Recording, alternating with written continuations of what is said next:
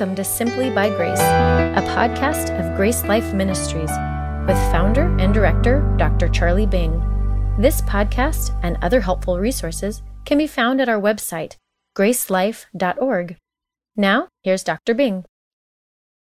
Hello to our Grace Life friends. We have another grace story for you today in our special series called Grace Stories. And this series is dedicated to talking to people about how God's grace has made a difference in their lives.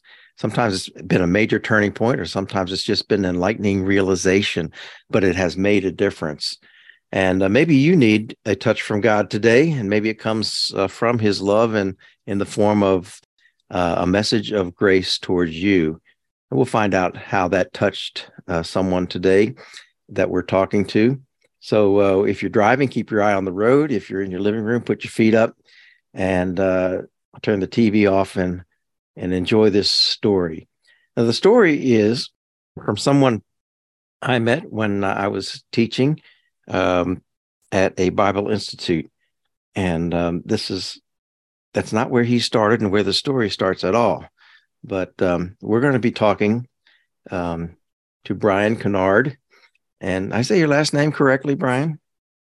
Close. It's actually Kennard, but Kennard is Kennard. Okay. It's a matter of emphasis. That's right. Kennard. Well, Brian, welcome to the podcast, and we're looking forward to hearing from you. Yes, thank you. Glad to be here. Glad for the privilege to be able to share. Yeah, and where are you sharing from right now? I'm in Anderson, South Carolina. Anderson, South Carolina, and is that your home state? It is. I was born here in Anderson and was raised in Greenville, just a neighboring city. So yeah, this is where I was born and raised. Okay, is that called the Low Country? It is. Well, actually, I was talking with the guy the other night, and he was saying he was pastoring in the Low Country. So I thought we were the Low Country, but there must be a lower Low Country. Well, I know there's a lot of good food down there. So incredible. Well, when I met you, you were working for what was called New Tribes Bible Institute. Mm-hmm. And you shared some of your story back. That was a few years ago. You shared some of your story, and I was just fascinated by it. And I thought, there are other people ought to hear that story. So I don't know where you want to begin, but I imagine we need a little background on your maybe your family or your religious background, at least, something like that. Yeah. So religious background and family are connected. Have no religious background, at least in the sense of formal religion.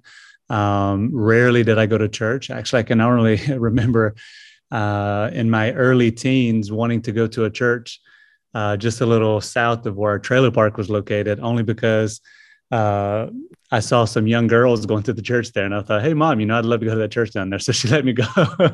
But I think I visited maybe a week or two. And then the youth pastor, he caught on to me quite quickly. Not really any exposure to church, except for I was conscious of churches being around. If anybody's ever visited South Carolina or most southern states, there are churches on every corner of the street. Yeah. At least it feels that way. Your parents didn't go to church there or any place? My dad, and I'll share a little more about this as the story goes on. I didn't meet my dad until I was in my early teens, between 11 to 13. I can't remember exactly when. But my grandmother tells me that she used to take him to a church in North Carolina. But, since the time that my mom and dad started having kids, I've never seen my mom go to church, nor my dad. So yeah, I didn't get any exposure to church. Grew up in what we would call here the ghetto in Greenville. It was more the rougher part of town. And honestly, for me, that was just normal life. Family was always surrounded by communities where drugs were being sold or used. Consistent violence. The schools that I went to as well would be lower income areas and things like that. My dad, though, obviously wasn't present at the time. And my mom has messed with drugs here and there for the most part, but I don't remember growing up and her doing drugs. It wasn't until later on when my dad came into the family. But I'd started So I have three siblings, two older sisters that are twins and a younger brother, and they are personality wise, a little different than I am and was. They're a little more introverted, and often they would just stay at home. So life was already insecure, challenging. Mom trying to do everything she could to keep food on the table. I mean, often I remember times, extreme stories that many people around the world experience, but less often do they experience it here in the U.S., where my mom's looking for dinner and she just grabs butter out of the refrigerator, to feed us with it, and trying to pull things together. Thankfully, though, in the South, there are a lot of places where you can go and they'll give you, boxes of canned foods and stuff like that. But it was insane. And finally, I grew increasingly frustrated with that reality. And I started moving towards outlets that I perceived to be options for gaining income. And I noticed that there were drug dealers around me, even though we lived in a trailer park or times apartment complex, even though everything around us was, in terrible condition. A lot of my friends still drove 20, they had cars with 22-inch rims on it. And I'm thinking, well, there's got to be money around here somewhere. So I started in the direction of trying to figure out, okay, how do I get into this crowd? And that led me down the direction of starting to do some drugs, but I really didn't mess with it as much. I was just mainly smaller things like getting in trouble at school. And my mom was really trying to keep me in school. I was, on truancy in 3 different counties. I'd get in trouble at one school. My mom would do the best she could to salvage that situation. And often that was moving. So what were you doing to get in trouble at that young age? At that age, it was primarily violence or just not going to school. Okay. So, or basic rebellion. I mean, it's not really basic. It was terrible, but I just wouldn't do what the teacher would ask me to do. And that was some of the earlier steps, rebellion, authority. I didn't really see them as an authority. I didn't have good authority figures in my life as well. So I thought I could do whatever I wanted. And if the teacher would ask me to do something, I just wouldn't do it. I just wouldn't do the assignment. And then that led to skipping school. And my mom tried to address that. And then it led to more outbursts of anger, which was earlier on just like throwing papers off the desk, to getting in fights in hallways and stuff like that. But as time moved on, I remember vividly a conversation with my mom. She drove this really nice old Monte Carlo. It was hilarious, though. She loved it. She thought it was the greatest car in the world, but it had a really nice motor in it. It went fast. Yeah, but it had, it was didn't even have a paint job on it. It was rough looking on the exterior, but she loved it. One night we pulled up to a convenience store, and while at the convenience store, I remember my mom leaving us in the car with the car running, and she's talking on a payphone. That, even as young as I am, that still dates me a tiny bit. She's talking on a payphone, and I remember it being a long, extended conversation. She would yell at times, or she'd be quiet at times. And then she comes back to the car and she starts to drive off. And my mom is generally talkative. She was quiet. We start posing certain questions. And finally she says, "There's someone coming home." And we're like, okay, what does that mean? And then she took us through a conversation that, in essence, the conversation she had on the payphone was with my dad, and he was going to be coming home. So that sent me through all these stages of, I'm just starting to move into a time in my life where I'm making bad choices. And then he comes home or comes back into the family, and I am wrestling with the insecurity of wanting a dad around, yet not wanting him around because I'm just starting in my early teens. And had you ever met him before or seen him before? I met him one time. Well, my mom says that I met him when I was younger, maybe 3-4 years old. I just don't have any, I don't remember actually meeting him, but really, I do remember probably around 8 or 9 years old.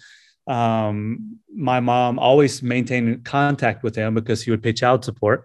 And we were out at Chuck E. Cheese or something like that. And I remember my mom pointing out and saying it was my dad. But were they divorced? Never divorced, actually. Never divorced? Okay. Well, they are divorced now. Just about 11 years ago, I believe they got a divorce. But they were always, not always, if they weren't together, then they were separated, but in different relationships, but never legally divorced. So they're always in other relationships, but yet still married. So when he comes back into the family, he moves in to the place that we're already staying at. And initially it was great. He having a dad in the home. My younger brother was young enough that I felt like I was just with all ladies, mom and twin sisters, my older twin sisters. So dad coming in, there's a sense of confidence that's developing. And for me, as a young boy, I'm thinking, I want to do everything my dad's doing. Well, it wasn't long after that his friend group kind of transitioned into now our world. And that was more of a extreme alcoholism and drugs and things like that. So right away, it's hard to remember the timeline. It's amazing. Even when I talk to my wife sometimes about some of the details, it all starts to overlay, like not what age was I exactly, how many months or years did it take? But it wasn't long. And then with him being in the home that I started doing, he would have friends over and they would be, smaller stuff relative to the things that I did, smoking marijuana and stuff like that. So my older sister and I started stealing my dad's marijuana. He would get high and fall asleep or something like that, and we'd steal his stuff. And my sister came up with this bright idea. She thought it was a bright idea. She was like, man, this is great. It worked. So I guess it was bright in the most weird sense. But she was like, let's go talk to our dad and let's say, hey, look, we've been stealing your drugs. I was like, that's not a good way to start the conversation. But she was like, no, stick with me. We're going to tell him we're stealing your drugs. However, we're already doing drugs outside the home. And we had started doing drugs with our friends. So she was like, let's propose if we do the drugs with you, Dad, then we're not doing drugs out on the streets and we're not going to get any bad stuff. Oh, interesting. And I'm thinking, this is never going to work. Sure enough, my sister puts it all together. We go sit down. She's 3 years older than I am. And my dad's thinking, that's a great idea. And that's exactly what we started doing. He thought, in whatever way he thought he was being a good dad, thinking, oh yeah, well, we'll just keep it in the house. I know where the drugs came from, et cetera. But it wasn't much of a choice really that was offered him. It was going to be drugs one way or the other. That's exactly right. We're like, hey, we're stealing your drugs. We figured he would get upset. But he actually took it in the direction of, oh, okay. And so, yeah, we were doing drugs at home at that point, but I started to spend time with his friends as a younger guy. I was, it was weird. Like at 14, 15 years old, I was the same height at that time that I still am now. So I was a bigger kid in middle school, but yet one of the smaller kids when you get into high school, college age, or average size, around 5'11". So I looked older. I was that awkward kid that had the mustache when you're like 13, 14 years old. You think it's great, but no one else does. So I started hanging out with older people. And while I'm spending time with these older people, I start doing more drugs with them. But then I realized, because remember, I still was wrestling with that search of, even though my dad was there, we were still poor because he spent all of his money on drugs.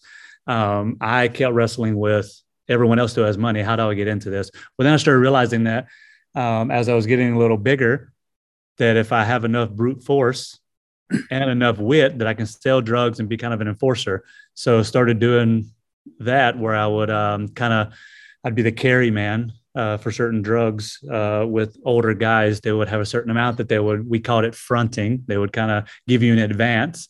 I would sell those drugs and then I would give a return to the drug dealer, make my own profit, keep moving forward.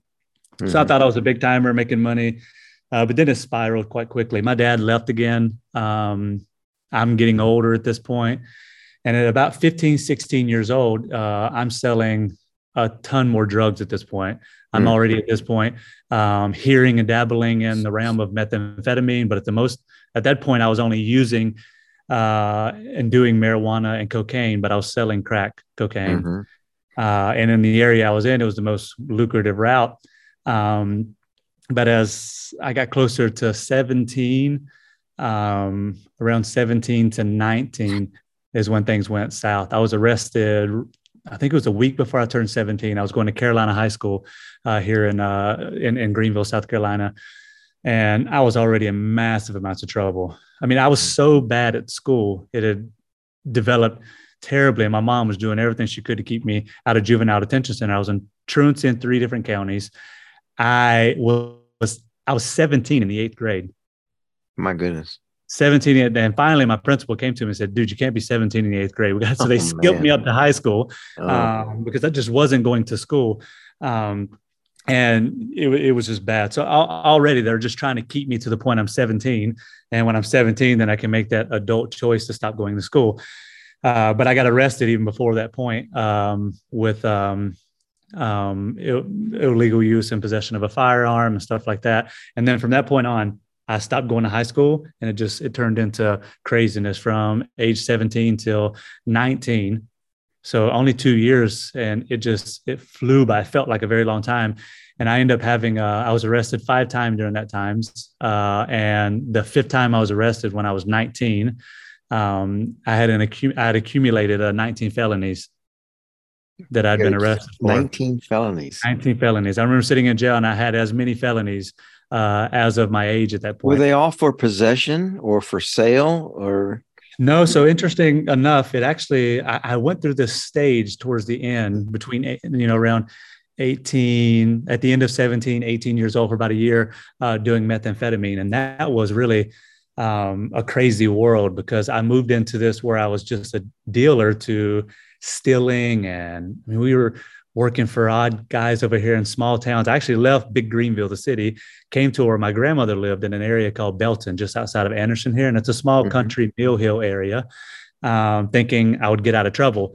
But there was a significant amount of methamphetamine there. And these guys were stealing vehicles and chopping the vehicles. They would strip it down to nothing and then sell it on a car lot. And so I'd started doing that, stealing all these vehicles and doing all kinds of stuff. So in essence, my charges ended up being more robbery, burglary, and things like that. I see. So in the end, I was only convicted of 8 felonies. I say only, that was a lot. Only 8 felonies. Not many people can say that. Yeah, no, right. But when I was 19, though, I'm sitting in jail. And while sitting in jail, I'm sobering up.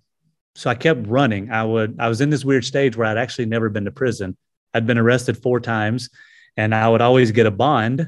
So a bail bondsman that would, in essence, the bail bondsman requires a certain amount of the total that the judge has given you. So if they give me, $10,000, I only had to pay 5 to 10% of that. And then I would report to him weekly.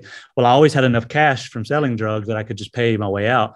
And as long as I wasn't arrested for drugs, they wouldn't confiscate the money, even though they're obviously wondering, where did I get all the cash from? Yeah. So I'd get out on bond and I would skip court, and I'd get arrested again. They would look at it and say, "Oh, Mr. Conard, it looks like we have a warrant out for your arrest." And then they slapped a new thing on it, arrest me again, give me a bond. I would get out. So we went through that cycle. And this time, the 5th time, we had broken into a police officer's house and stole a bunch of guns. Oh, my goodness. And that was one. They gave me a high bond at that point. However, now I'm sitting in jail with the reality of this one was pretty big, breaking into the police officer's house. She was quite frustrated. It was a lady. And I'm waiting to go to court. I couldn't meet the bond at that time. And honestly, the best thing happened. I'm settling down and I can't move.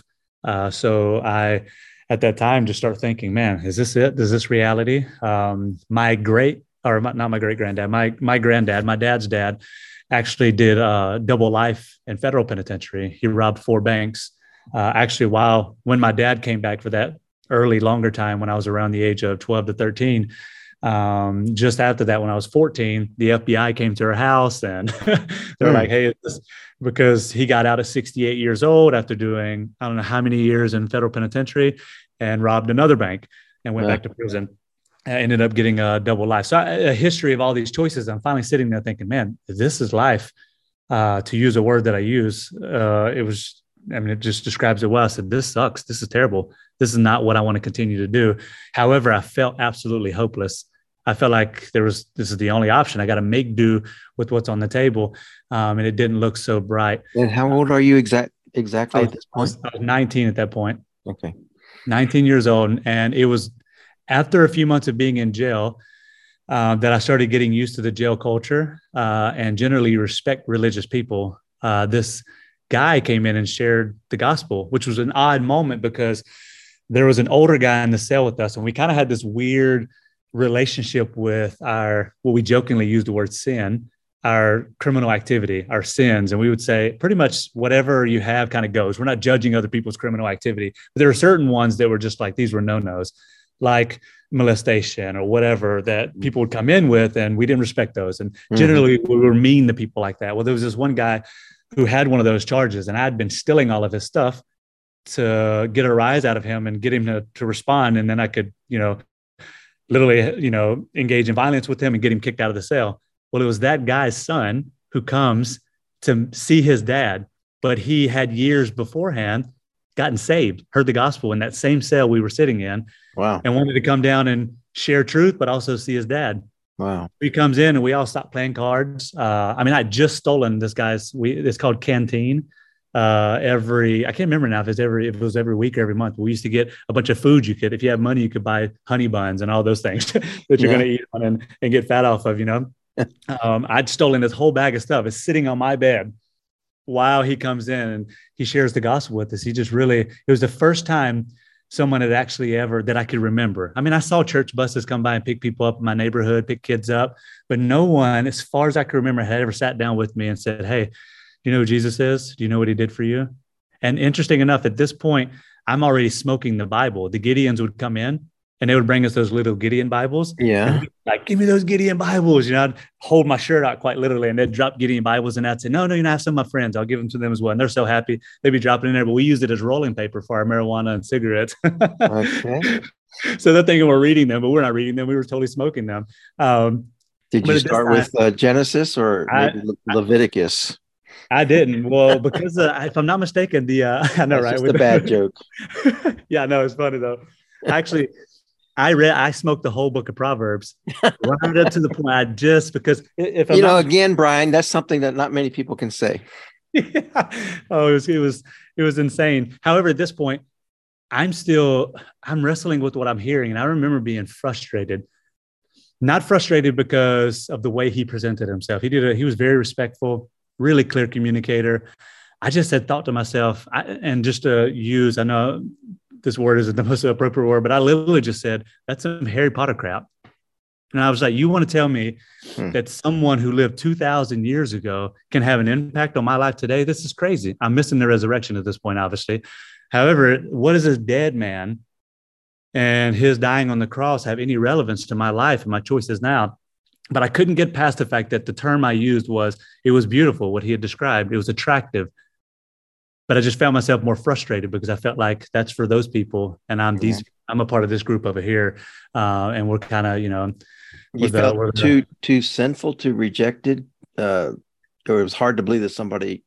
It was hard to believe. It was more hard to believe, like who would do something like that? Okay. And on that same reality, about a month and a half, 2 months later, the summer comes along and everyone starts moving around. They separated us by red bands and yellow bands. There's yellow bands for people who got arrested for, they were drinking and driving or indecent exposure or whatever it may be. And they're only going to be in jail for a few nights. The red bands were people who were in there for murder or like what I was in there for with all these burglary accounts and robberies and stuff like that. But as the population grows, they have to kind of blend us. They moved me into a different cell and another guy comes down the hallway and he shares the gospel. And this is when I'm just finishing Proverbs. I didn't even know how to pronounce Proverbs. I just finished smoking it or reading? Finished smoking.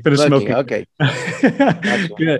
Literally, we're just finishing up and we hear the guy coming down the hallway. He'd stop in the cell. The hallway had 3 cells. There was a really big one at the start of the hallway, a medium-sized one, and then the third one was a much smaller one with the lesser population. So he'd stop at the first one and we could hear him. He made it to the second one and he comes to us. And he starts sharing. And I remember at this point, I'm still, attracted to that conversation, a month and a half beforehand, but still frustrated. He starts sharing things and I can't even remember what he was sharing, but I remember becoming increasingly frustrated, literally like burning inside, angry at this guy. And a no-no in jail for the most part is being disrespectful to the religious people. It doesn't matter if he's an imam or if he's a pastor. Generally, we listen. And I just started arguing with them. I felt like what I thought I was hearing is I'm in the camp that's going to hell because of who I am. I grew up in a poor family. I grew up in the ghetto and look at these choices here. So I'm going to hell. And he gets to go to heaven because he has his button-up shirt and he's on the other side of the bars. I was seeing it as, you're on this side of the bars, I'm on this side of the bars. And that was it. And he did a really, really good job at stopping me and just chose to focus in. There was 20 of us in the cell there. And he just said, no, you missed it. He says, that's not why I'm going to heaven. That's not why you're going to hell. There's a crucial figure that you've already heard of, and his name is Jesus Christ. And he gave his life on Calvary for you. And the difference is I've accepted his sacrifice and you reject it. So you're right. I am going to heaven and you're going to hell as far as I understand. But it isn't because I have a button-up shirt and I'm on this side of the bars and you're on that side of the bars. It's because God has sufficiently provided what we need for our sin problem. And I've accepted that and you haven't. And I remember thinking like, what? Okay. So at that point I stopped and I listened and he went on to talk about, I didn't know at that point, Romans So a famous passage that we're familiar with in Romans chapter 5, verse 6, for yet while we were sinners, Christ died for us. Well, a very similar phraseology comes up again in chapter 8, but he adds a key term. He says, for yet while we were enemies. And I remember that key term really stood out to me. And I thought, enemies, who in the world dies for their enemies? I'm running through faces quite literally in my mind of enemies. I had plenty of enemies. That's why I was in jail. Yeah. I had developed a ton of enemies. Matter of fact, I was very upset with the people who got arrested with me. They had written statements against me saying that I did the crimes. They told on me. And that's kind of like the unpardonable sin, within the ghetto. You don't tell on other people. So I had all this thing in my mind. I just thought, who would die for their enemy? And I remember just being, this news was already attractive to me a month and a half earlier. Now he's telling me that, hold on, like this individual has stepped into my mess and he was willing to lay down his life while I was still an enemy. I wasn't like a friend who gave his life for a friend. Mm-hmm. I'm an active enemy. And yet he, through his shed blood, through Calvary, I can have friendship with God. I can be brought back into a relationship with God. And I remember thinking to myself, like, man, this is incredible. Well, he left. And later on that night while I was laying in the bed, I just was like, I felt awkward. I was like sweating because it was this weird moment of trying to think through what in the world's going on. And I was like, I've heard of prayer and stuff. I didn't know what I needed to do. I know now theologically, the moment I agreed with God that his son and his sacrifice was exactly what God provided for me, and I accepted that, eternity had changed for me. Mm-hmm. I believe the moment that I agreed with him, everything had changed for me. But while laying in bed there, I just said, I didn't even know who I was talking to. I was like, all right, if this is real, I want to get to know this Jesus guy. And I woke up the next morning and there was a Jehovah's Witness actually in the cell with us who hated me. I found out at that point he hated me because I was smoking the Bible. So even though he was a criminal, he was not for smoking the Bible. For me, I had no religious connection. I was like, this is good rolling paper. I'm just smoking this. And he just thought it was so offensive. And I told him, I slid over beside him and said, hey, is there a way that I can get to know this Jesus guy that guy who shared with us yesterday had talked about? And he literally looked over at me and he says, yeah, there's a perfect way to get to know that Jesus guy. Stop smoking the Bible and read the Bible. That's a good suggestion. Now, yeah, Zach, I was kind of caught off at first because one of the reasons why we would smoke the Gideon Bibles, they were written in archaic language. And especially for someone with a low education level, the King James was just an absolute impossibility. I would try to read it and just could not get it. Well, a guy had gotten out of jail earlier that year and gave me a New Living Translation. Mm-hmm. And I started reading it. And honestly, I would get up every morning. I was so attracted to this Jesus. I read the whole New Testament in 2 weeks. I started with John, not even sure why I started with John, read through the whole New Testament 2 weeks. I would have my NLT and then my King James Gideon, and I would smoke with my Gideon one while reading my NLT. And I did that just reading and reading and reading. And honestly, I spent another 12 months in jail at that point. And I spent that time there as a believer, and I would just read nonstop. I had nothing else to do but do push-ups and read. And thankfully, there were some guys in there who had a Christian background who would help me understand some of those things. They'd made certain bad choices and were in jail. They didn't stay long. They had smaller offenses. But there were truths that were coming alive to me. I remember I would lie all the time. Obviously, I didn't want to say that I committed the criminal act that I committed. And I would go speak to my public defender that the state had provided for me because I didn't have the money to pay for a lawyer. And I finally went to her. I was reading through John and I'm hearing like, freedom will set me free, right? Mm-hmm. And I'm thinking, okay, there's true freedom and honesty, truth. I'm just going to tell the truth. I still felt like at a conviction level, I couldn't tell on the other guys, but I could at least tell on myself. So I went to my public defender and just said, listen, I'm sorry, I've been lying to you. She's looking over at the table like, are you kidding me? That's an insane statement. I was like, I just have been lying. I committed these things here. So I admitted to some specific things. And she even asked me like, what's the turning point? I said, I know because I'd lived in the jail world for a while there now. And I knew she was going to chalk it up to religion. And I was like, whatever. And there's this common thing called jailhouse religion, and it was developed because people going to jail, getting out, and they talk about the Bible and Jesus while in jail, but no longer do it when they get out. And I know it had developed a negative perception of people's actual conversion experiences in jail. So I just said, I've come to know Jesus, and as I'm reading the Bible, I'm realizing for me to continue to lie to you isn't a good thing. And she was Well, like, okay. she could argue with your jailhouse conversion, but when you tell the truth about something that crucial, that's a different argument. That's exactly right. And that was massive because when I went to, so my first time going before the judge, they offered me 15 years for just two of my offenses.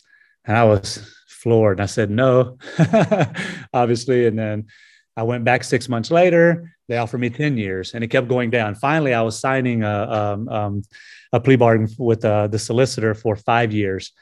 But there was during this time, I'd heard of a Christian discipleship program in the Anderson area called the Haven of Rest Ministry. And I just felt like I was learning to walk with the Lord in jail. And I was just growing to love the scriptures and my mind was being changed. There were certain things, no one was telling me, Brian, stop cursing. I would read through Ephesians and realizing like my speech is not giving grace to the hearer. So I started realizing, maybe I shouldn't talk like this. Violence, I'm reading through John, right? Jesus is trying to go through Jerusalem with his disciples. And on his way, he sends James and John ahead of him. They go in, they come back. They're told no. They're remembering Elijah before the prophets of Baal. Let's call down fire from heaven. And Jesus gives his famous words, the Son of Man did not come into the world to take life, but to give life. So in my mind, I'm thinking, oh, okay, maybe I shouldn't be harming people around me. No one's telling me not to do these things. I'm just reading the scriptures and understanding, okay, maybe I should be making these adjustments. Well, when I go before the judge, me being honest as I'm taking God at his word and saying, you know what, I did these things to my public defender, she shares that same information with the solicitor. She was like, man, this guy has radically changed for whatever reason. And he's being honest. So she was giving me kind of a positive review. But I told her and the solicitor, I said, listen, I know the Christianity stuff maybe isn't what you guys want to hear, but I've come to Jesus. I believe the word of God. I believe that the only way to God is through Jesus and what he did for us on the cross. I want to walk with him and I want to do that with him outside of jail, but I need help. And I feel like if you send me home to my family, even if I go to prison, so I'm already signing 5 years in prison, I'm going to do 5 more years, then I'm going to get out. I said, I still need help when I get out of prison. And they were like, well, you aren't obligated to even have parole or anything like that. I said, but I want you to tack on to the end of this. I'm going to say yes, only if you sentence me to this Christian discipleship program. So the solicitor's like, okay, whatever. We can do that, but it's adding to your time. And he presents that before the judge, but it's interesting. Right before, so they take me downstairs. I come up, and at this point is when I'm going to go up, and he's going to finalize my sentence. A guy shows up. They come and get me out of the cell, actually, and I'm thinking it's me going back before the judge, but it's actually the director of the Haven of Rest Ministry. He was coming there. in. Yeah, he had went to the jail to meet with me. He had a letter sitting on his desk for almost a year. That I'd apologizing because he visited me earlier on and he told me that I wasn't saved. He was true. I wasn't saved at all. He was just talking to me and he was just like, I don't think you understand the gospel. I'm not sure this is the best program for you. And he got up and left and I was totally discouraged. So I sent him a message back and was like, hey, thanks for being honest. You're right. I didn't know who Jesus was. I just was totally hoping to get out of jail. And then I was going to steal your four-wheeler and take off or something. You know, I literally told him the details. My intentions were not good at that point. So I just was saying, hey, I would love to come to your program after I get done with prison, but I'm going to go ahead and do that. And then in essence, was just saying, thank you. Well, he was like, I wonder if that guy's still in jail, and came and visited. And when he went to the detention center where I was located, they said, oh, he's actually at court. So then he goes to court. The judge I'm going before, and this is kind of a tight knit community here as well with the believers. The judge is a Christian and he knows this guy. So I go back up. The judge hears that I'm trying to add to my sentence with this Christian program. He gets up and makes an appeal and says, man, we would love to salvage this guy. And even though my bad choices were evidently bad, I'd never been convicted of a crime. So I was still in this weird guilty until innocent stage. I'd never actually been before a judge and they hadn't sentenced me to prison. When they do that, there's a bare minimum they have to meet. It's really hard to salvage a case. So since I had never been to prison for those charges, just detention center incarceration, the judge suspended my 5-year sentence, gave me 12 years, suspended to 5 years probation. So he upped the sentence to, if I violate probation, then I do 12 years in prison instead of 5. And he sentenced me to the Haven of Rest Ministry. So it was crazy. I'm there thinking, how in the world? I literally, the judge, when he does that, and when he says 12 years, I almost passed out at first. I was like, what? Because these are only for 2 of my charges. I still have all the other ones to go to court for. But then he sentenced me to the Haven of Rest. And literally 2 days later, I went to the Haven, and it was massive because I'd been reading the scriptures, and there were things that I was understanding and really loving, but I still needed massive help. There were basic things that and this is where discipleship became important. I needed the body. I didn't know how to manage money. I didn't know how to manage time. There were still issues with anger that I was still wrestling through, insecurity. I needed men to come alongside and share life with me and really help me understand how to apply some deeper principles. And I went to this program, and at this program, it was incredible. I met a lot of those men who did that. I went through the whole program. I got off of probation early, actually. So I was on intensive probation, and I wanted to go to Bible college, but I wanted to do missions. While I was at the training, there was a retired missionary from New Tribes Mission, or now Ethnos 360. And he gave me my first exposure to unreached people groups. And I was a young guy. And I thought, man, I think I can trust God to head in this direction. I just needed to go off probation. So I went to my probation officer. Well, actually, I enrolled at the school, and I spoke to their faculty.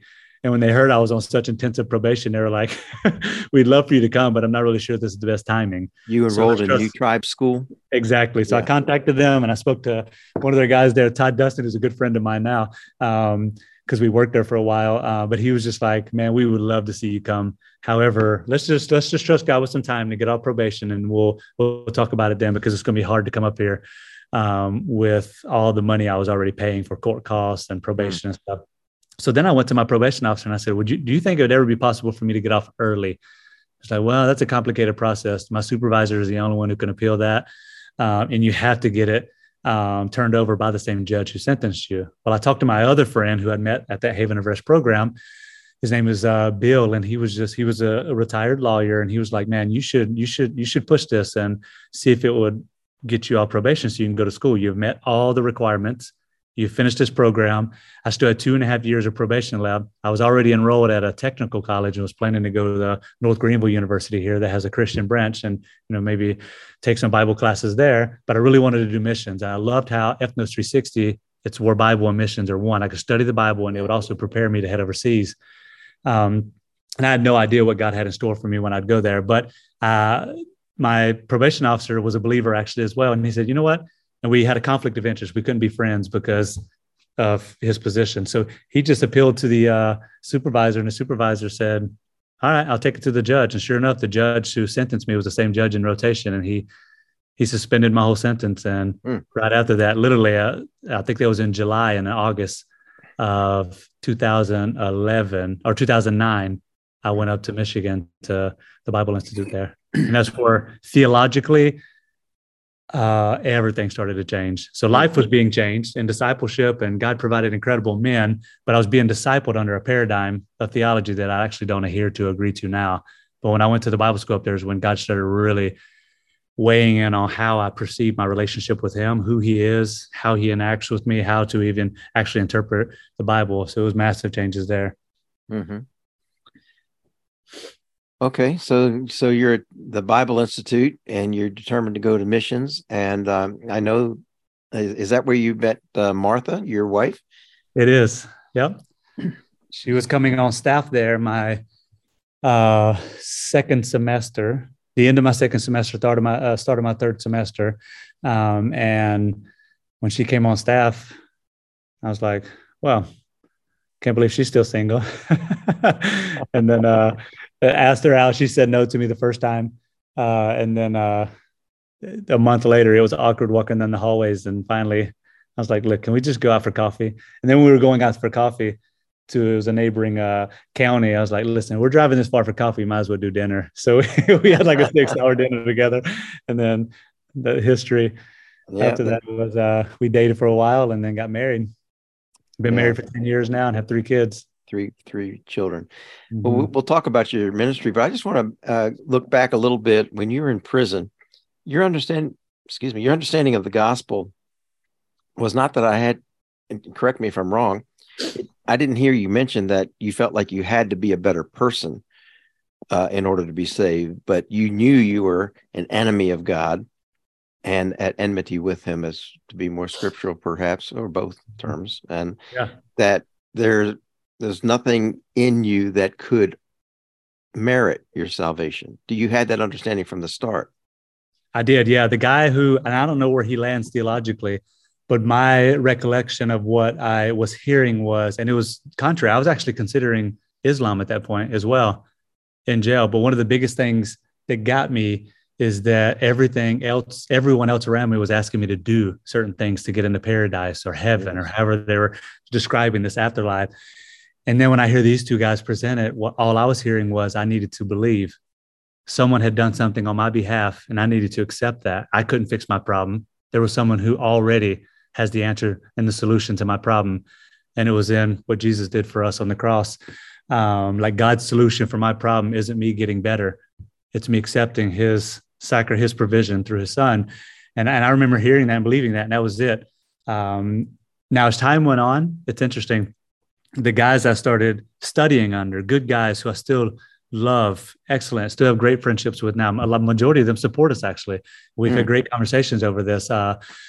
I came under a teaching, though, that I think it was not the same as what I heard. And if the other guys were in that camp, they at least were able to guard against presenting that. They weren't, to steal some of your language, front-loading the gospel at that point. They weren't telling me I needed to change my life. However, as I started failing and I saw other people around me failing, I started noticing consistent language. I'd see people leave the program we were at, and then they'd be gone for a while, and they'd come back, and I'd talk with them, and I'd say to such and such, man, what's going to be different this time? And they'd say, well, I'm truly saved this time. And I remember earlier on hearing like, hold on, what do you mean you're truly saved this time?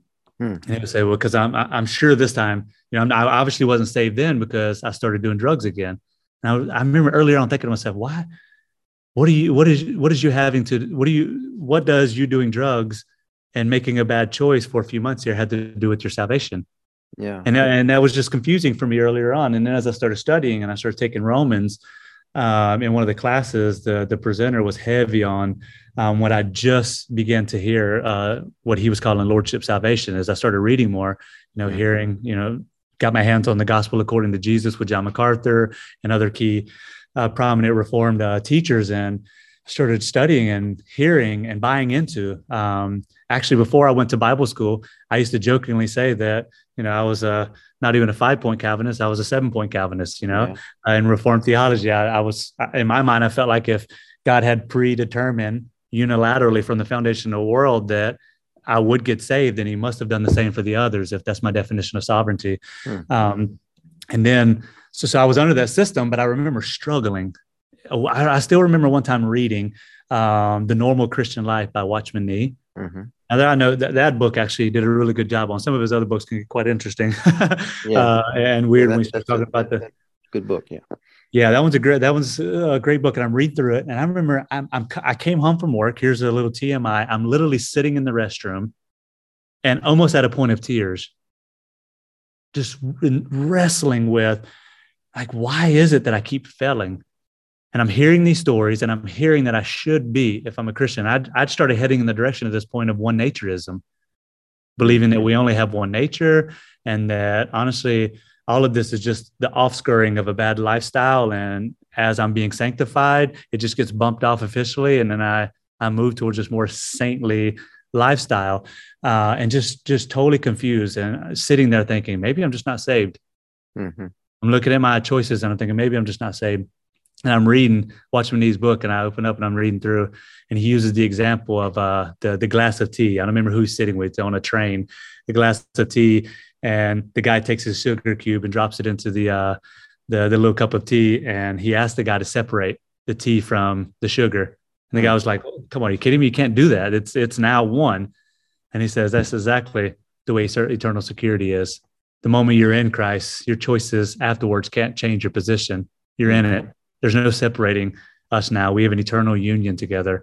And he, went on to say it would be as complicated, even more complicated, actually, when we know what Christ has done for us, to separate me from Christ as it would to separate the sugar now from the tea. It's no longer just tea. It's sweet tea, which I love sweet tea. I bet you do in the South there. That's right. So by God's grace, you understood the gospel of grace from the beginning. But reading these other books got you confused. Very confused. And yet your life started to change because you're reading the books, not because you wanted to earn your salvation. Correct. And I'm studying and reading and memorizing large portions of scripture at this point. And I believe there was growth taking place. I was still very immature. I was a relatively new believer. And I just kept struggling with what I was hearing, and it seemed incongruent with what I was seeing. Like often I would hear certain things said, and when there were examples on the table, someone would talk about the goodness of God and the eternal friendship that we have with God when we're in his son. And then I would see them look at a certain life and they would say, well, obviously he's not saved because of ... Mm-hmm. And often, the guys are saying salvation has zero to do with works. And yet we'd get in a conversation with someone who has a very clear understanding of the gospel and can articulate very well what they understand and believe, but they're struggling. And my friends would say he or she is unsaved. Yeah. And it would be chalked up to certain passages like Romans 11 or Ephesians 1 or 9 through 11, Ephesians 1, John 6, all these as paradoxes. And I was like, it sounds to me like an incongruency, like a contradiction, and really was struggling. Mm-hmm. And when I went to Bible school, I sat down with one of my teachers. I was going to leave the Bible school. Ethnos 360, their Bible training is a free grace school where they promote a clear gospel, no strings attached, front end, back end. It's very, very clear distinction between justification and sanctification and the role and what God accomplished in justification and how he's enabling a life onto maturity and sanctification. And I sat down with one of my teachers and I was like, this is heresy. I'm listening to this. I even contacted my pastor back here in South Carolina and I said, I'm going to leave this school. This is a terrible school. You guys are bad. And I sat down with him and just tried to give him a rundown on how he was misunderstanding Ephesians. I'm trying to educate my teacher there. And he just giggled and listened to me. And we had just finished up hermeneutics at that point. And he just said, encouraged me to go back and study Ephesians 2, 8, and 9. I kept saying, are you kidding me? I believe the gospel because God granted me faith. And I kept going on, I'm dead in my sins. That means I'm a corpse. And I'm using all the common language that I'd heard within the Reformed camp. And he just was like, well, let's study it. Would you give me the time to study it? And as I started studying, I realized I don't think contextually I had understood that passage well. And finally came to a place that I don't actually think this passage is saying that at all. And then it sent me through a spiral of, well, what if Romans 9 through 11 isn't saying what I thought? Mm-hmm. What if John 6 isn't saying what I thought? What if? And it just sent me through years of studying to get me to the place now where, I don't hold to any points of Calvinism. And there's so many people who read those books and by prominent authors and speakers, and they buy into the system, but they don't take the time as you did to actually do the Bible study. And if they did, I think they would maybe be surprised at what the Bible is really teaching about those things. That's so exactly you realize that Christians can sin, and that doesn't mean they're not Christians. How does the grace impact you today when you're struggling with sin? I mean, because you're not perfect. You've grown quite a bit. You've come quite a ways, but we all still fall short. We all still have our bad habits and ways. So how does grace help you to view yourself today?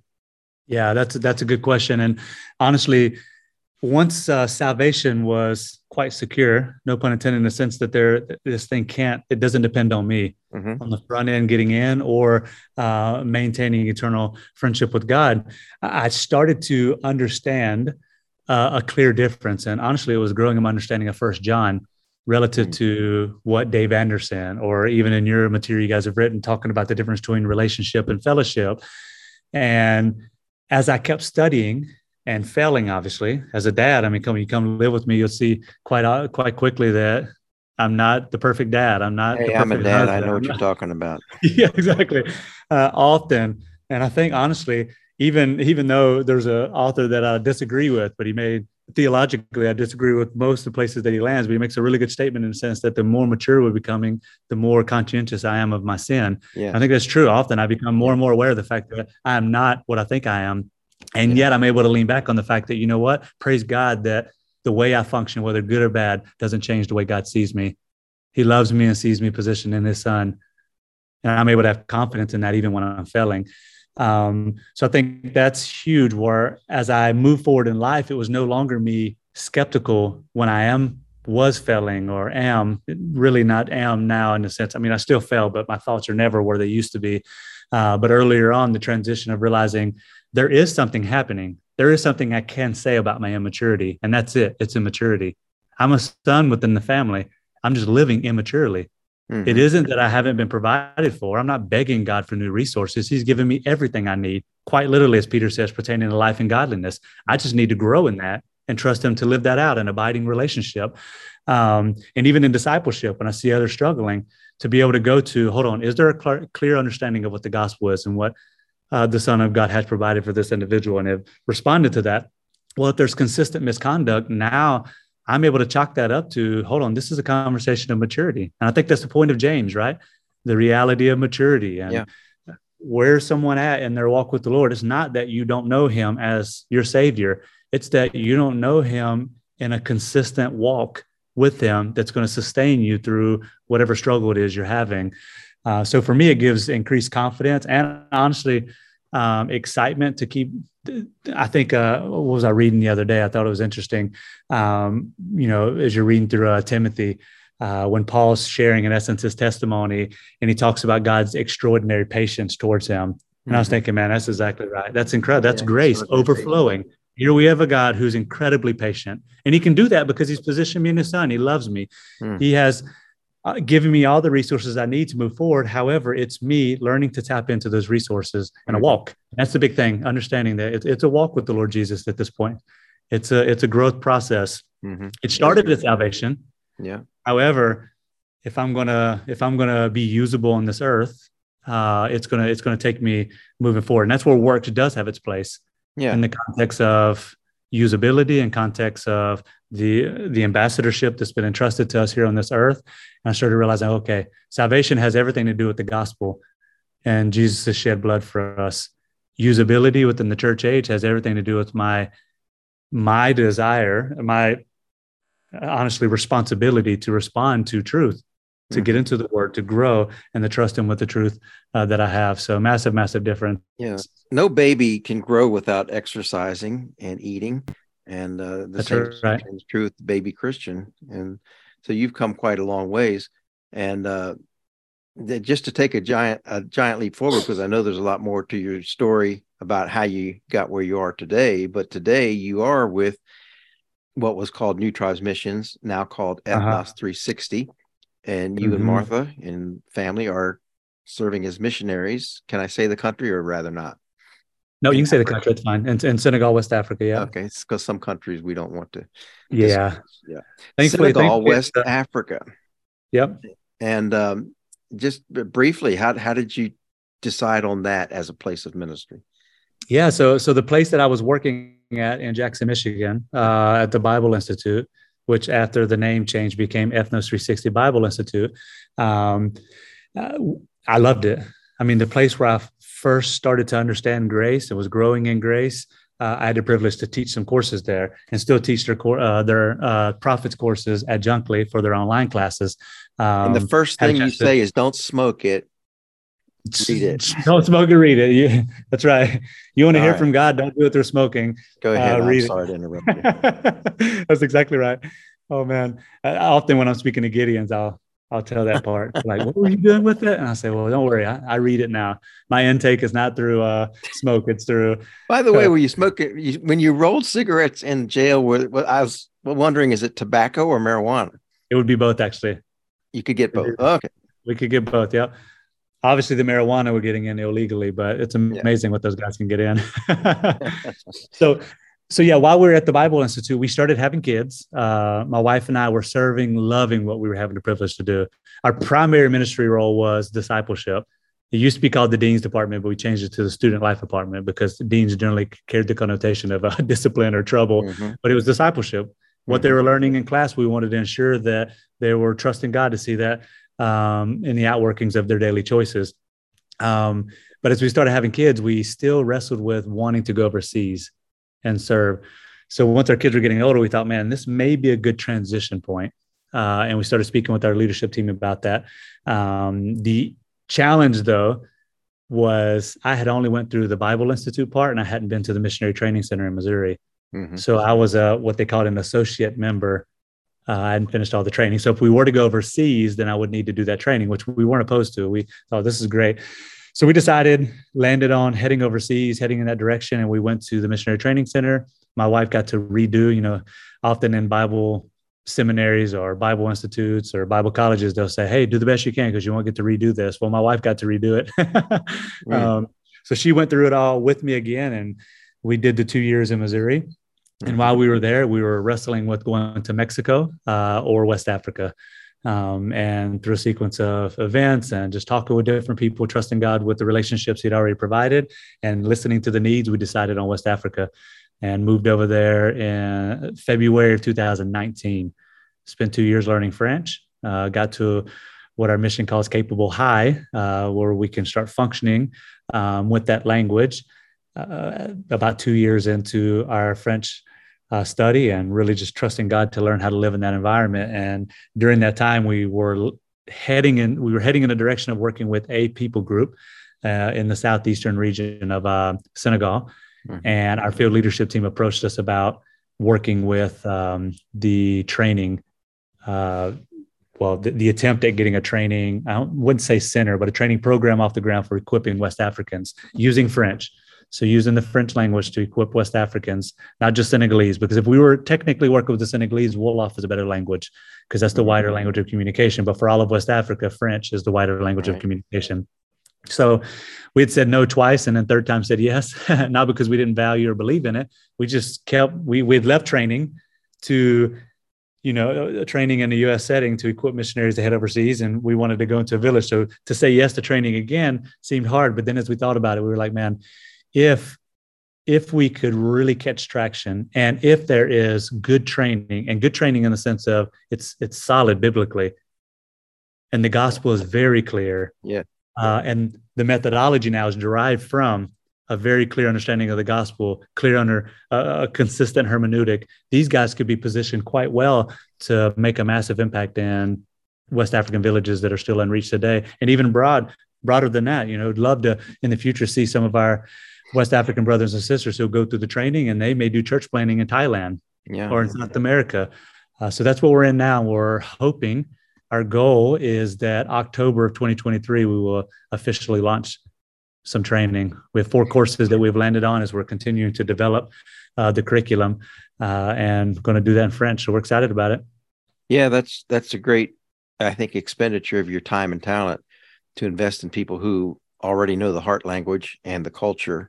And that's right. If you can get them grounded theologically and biblically, they'll be able to share that more effectively probably than you would. You could probably draw a big crowd, but they can communicate with their own people much more clearly. So that's right. I've always had a high opinion of Ethnos 360. I was just at their headquarters in Sanford and spoke to the staff and met the president. Oh, so nice. forth. Nice. Yeah, it was a very nice experience. Very nice people. And I've always had a high opinion of that, taught at both schools in Jackson and Waukesha. And I appreciate the stand that New Tribes has taken to keep the gospel clear. And that's why we appreciate missionaries like you who are doing that. You seem to have from the very beginning a passion, a desire to share the gospel in missions, which we loosely define as something overseas or counter. Cross-cultural. Yeah. Cross-cultural, not counter. Cross-cultural instead of not everything is missions. Right. But you've made a great sacrifice, leaving your family, your country, your culture, other sources of employment. And I'm sure there might be people that want to ask you for some questions about what you're doing, or maybe even how they could support you. So how would they get in touch with you, Brian? Yeah, I mean, honestly, one of the best options is Ethnos 360's website. Anyone who goes on the Ethnos 360's website could just type in Brian, spelled with the Y, Conard, and immediately it'll pop up our information. And that's a way that people could partner with us. Also, just sending me an email would be a great way. I don't know if there's a way you're able to display as people listen. I can do that. We'll do that in our introductory remarks. But why don't you tell us what it is? Yep. So it's Brian, and it's Brian with the Y _ Conard, Conard, @ NTM for New Tribes Mission, ntm.org. So Okay. people email me. It'll be an easy way. I go through my emails daily. People could call me as well. Anyone who wants to give me a phone call, that would be no problem. Text, any social media platforms if people want to connect with us. Even if people are interested in just following us, we have a private Facebook page called Sojourners in the Desert. Right. If people were to send us a message, a request to join that group, they could even say, "Hey, we heard your story on the Grace podcast and would love to stay connected," and we would accept them into the group. And we generally try to send out weekly updates on that. And if they send us an email as well, we send out close to quarterly newsletters. We could easily add them to our newsletter. So those would be ways to stay connected. Okay. Well, Brian, good. We'll put that information in the introductory remarks in our text so people can have that. It's ethnos360.org or .com or both or either. .org. .org. ethnos360.org. And then we'll give your email address there too. And I hope there's people will appreciate your ministry. It's so hard to find good missionaries, and then it's hard to get missionary support. I don't have to tell you that. But as a pastor of a church, there's so much going on locally and in the backyard of two big giant seminaries here in my area. It's just hard to get people to support missions. But what I always say is we don't want to send any missionary. We want to send those who have a clear gospel of grace, because the world is locked up mostly in legalism, some in extreme Calvinism. But either way, we want to have a gospel of grace. We want to be biblical. And that's the value of what you and Martha are doing. So we really appreciate that. Just in closing, Brian, somebody who's got a Bible sitting on their shelf, they may not be thinking about smoking it, but they haven't done much with it. What would you suggest to them if they have questions about life and they're feeling guilty or under the burden of sin and their bad habits, they're hanging with the wrong crowd, they're going down the roads that you've been on? What would you say to them? Yeah, I would say, I know it can sound cliche, but I'd say read it, pick it up, read it. From day one, I heard, as I said in my story, I heard the gospel, got up the next morning, the Jehovah's Witness guy told me to stop smoking it and read it. I started that next morning, and I haven't put it down yet. I believe if I want a friendship with God, it isn't asking God to speak to me. It's understanding how he's already spoken. It's the written word that's going to bring us through literally layers of depth of relationship with him. So the answers to our struggles, and I've found this in my deepest struggles to my highest success, the answers are rooted in what God has said. So running to the word of God is massive. Secondly, I'd also say, trust God to find a church, a body of men who can come alongside, or women who can come alongside and help within the process. I don't believe that God ever wanted me to shoulder my struggles alone. First and most important, he wants me to come to him, right? I should be running to the Lord Jesus, and bringing literally my difficulties before him, because he's the only one, right? It's the throne of grace, according to Hebrews.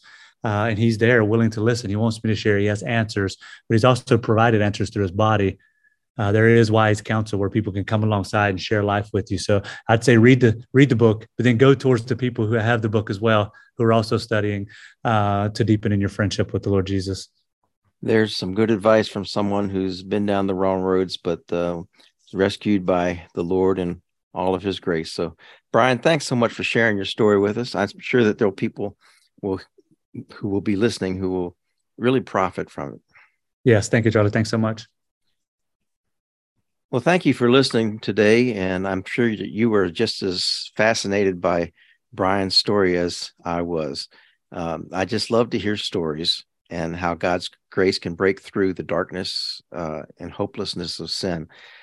I'm wondering what you think about his story. Maybe you could leave a comment and tell us what you think. And also, if you would like to hear something in the future on our podcast, maybe make a suggestion for us. Maybe even you have a story yourself that you could contact me, charlie@gracelife.org, and give me a little rundown on what your story is, and maybe we can have you on Grace Stories someday. Give us a good review and some stars, and that'll help other people discover this podcast. So we're glad that you joined us, and look for all the information on Brian in our opening written text, and you can get in touch with him. And I hope you do give him some encouragement, because they're going back to Senegal in next month, in January, I believe. So anyway, we appreciate you joining us. Until all here. Thank you for listening. For more resources, or to help spread the message of God's life-changing grace, visit our website at gracelife.org. We'd love to hear from you. Send us a message at simplybygrace@gracelife.org. See you next time.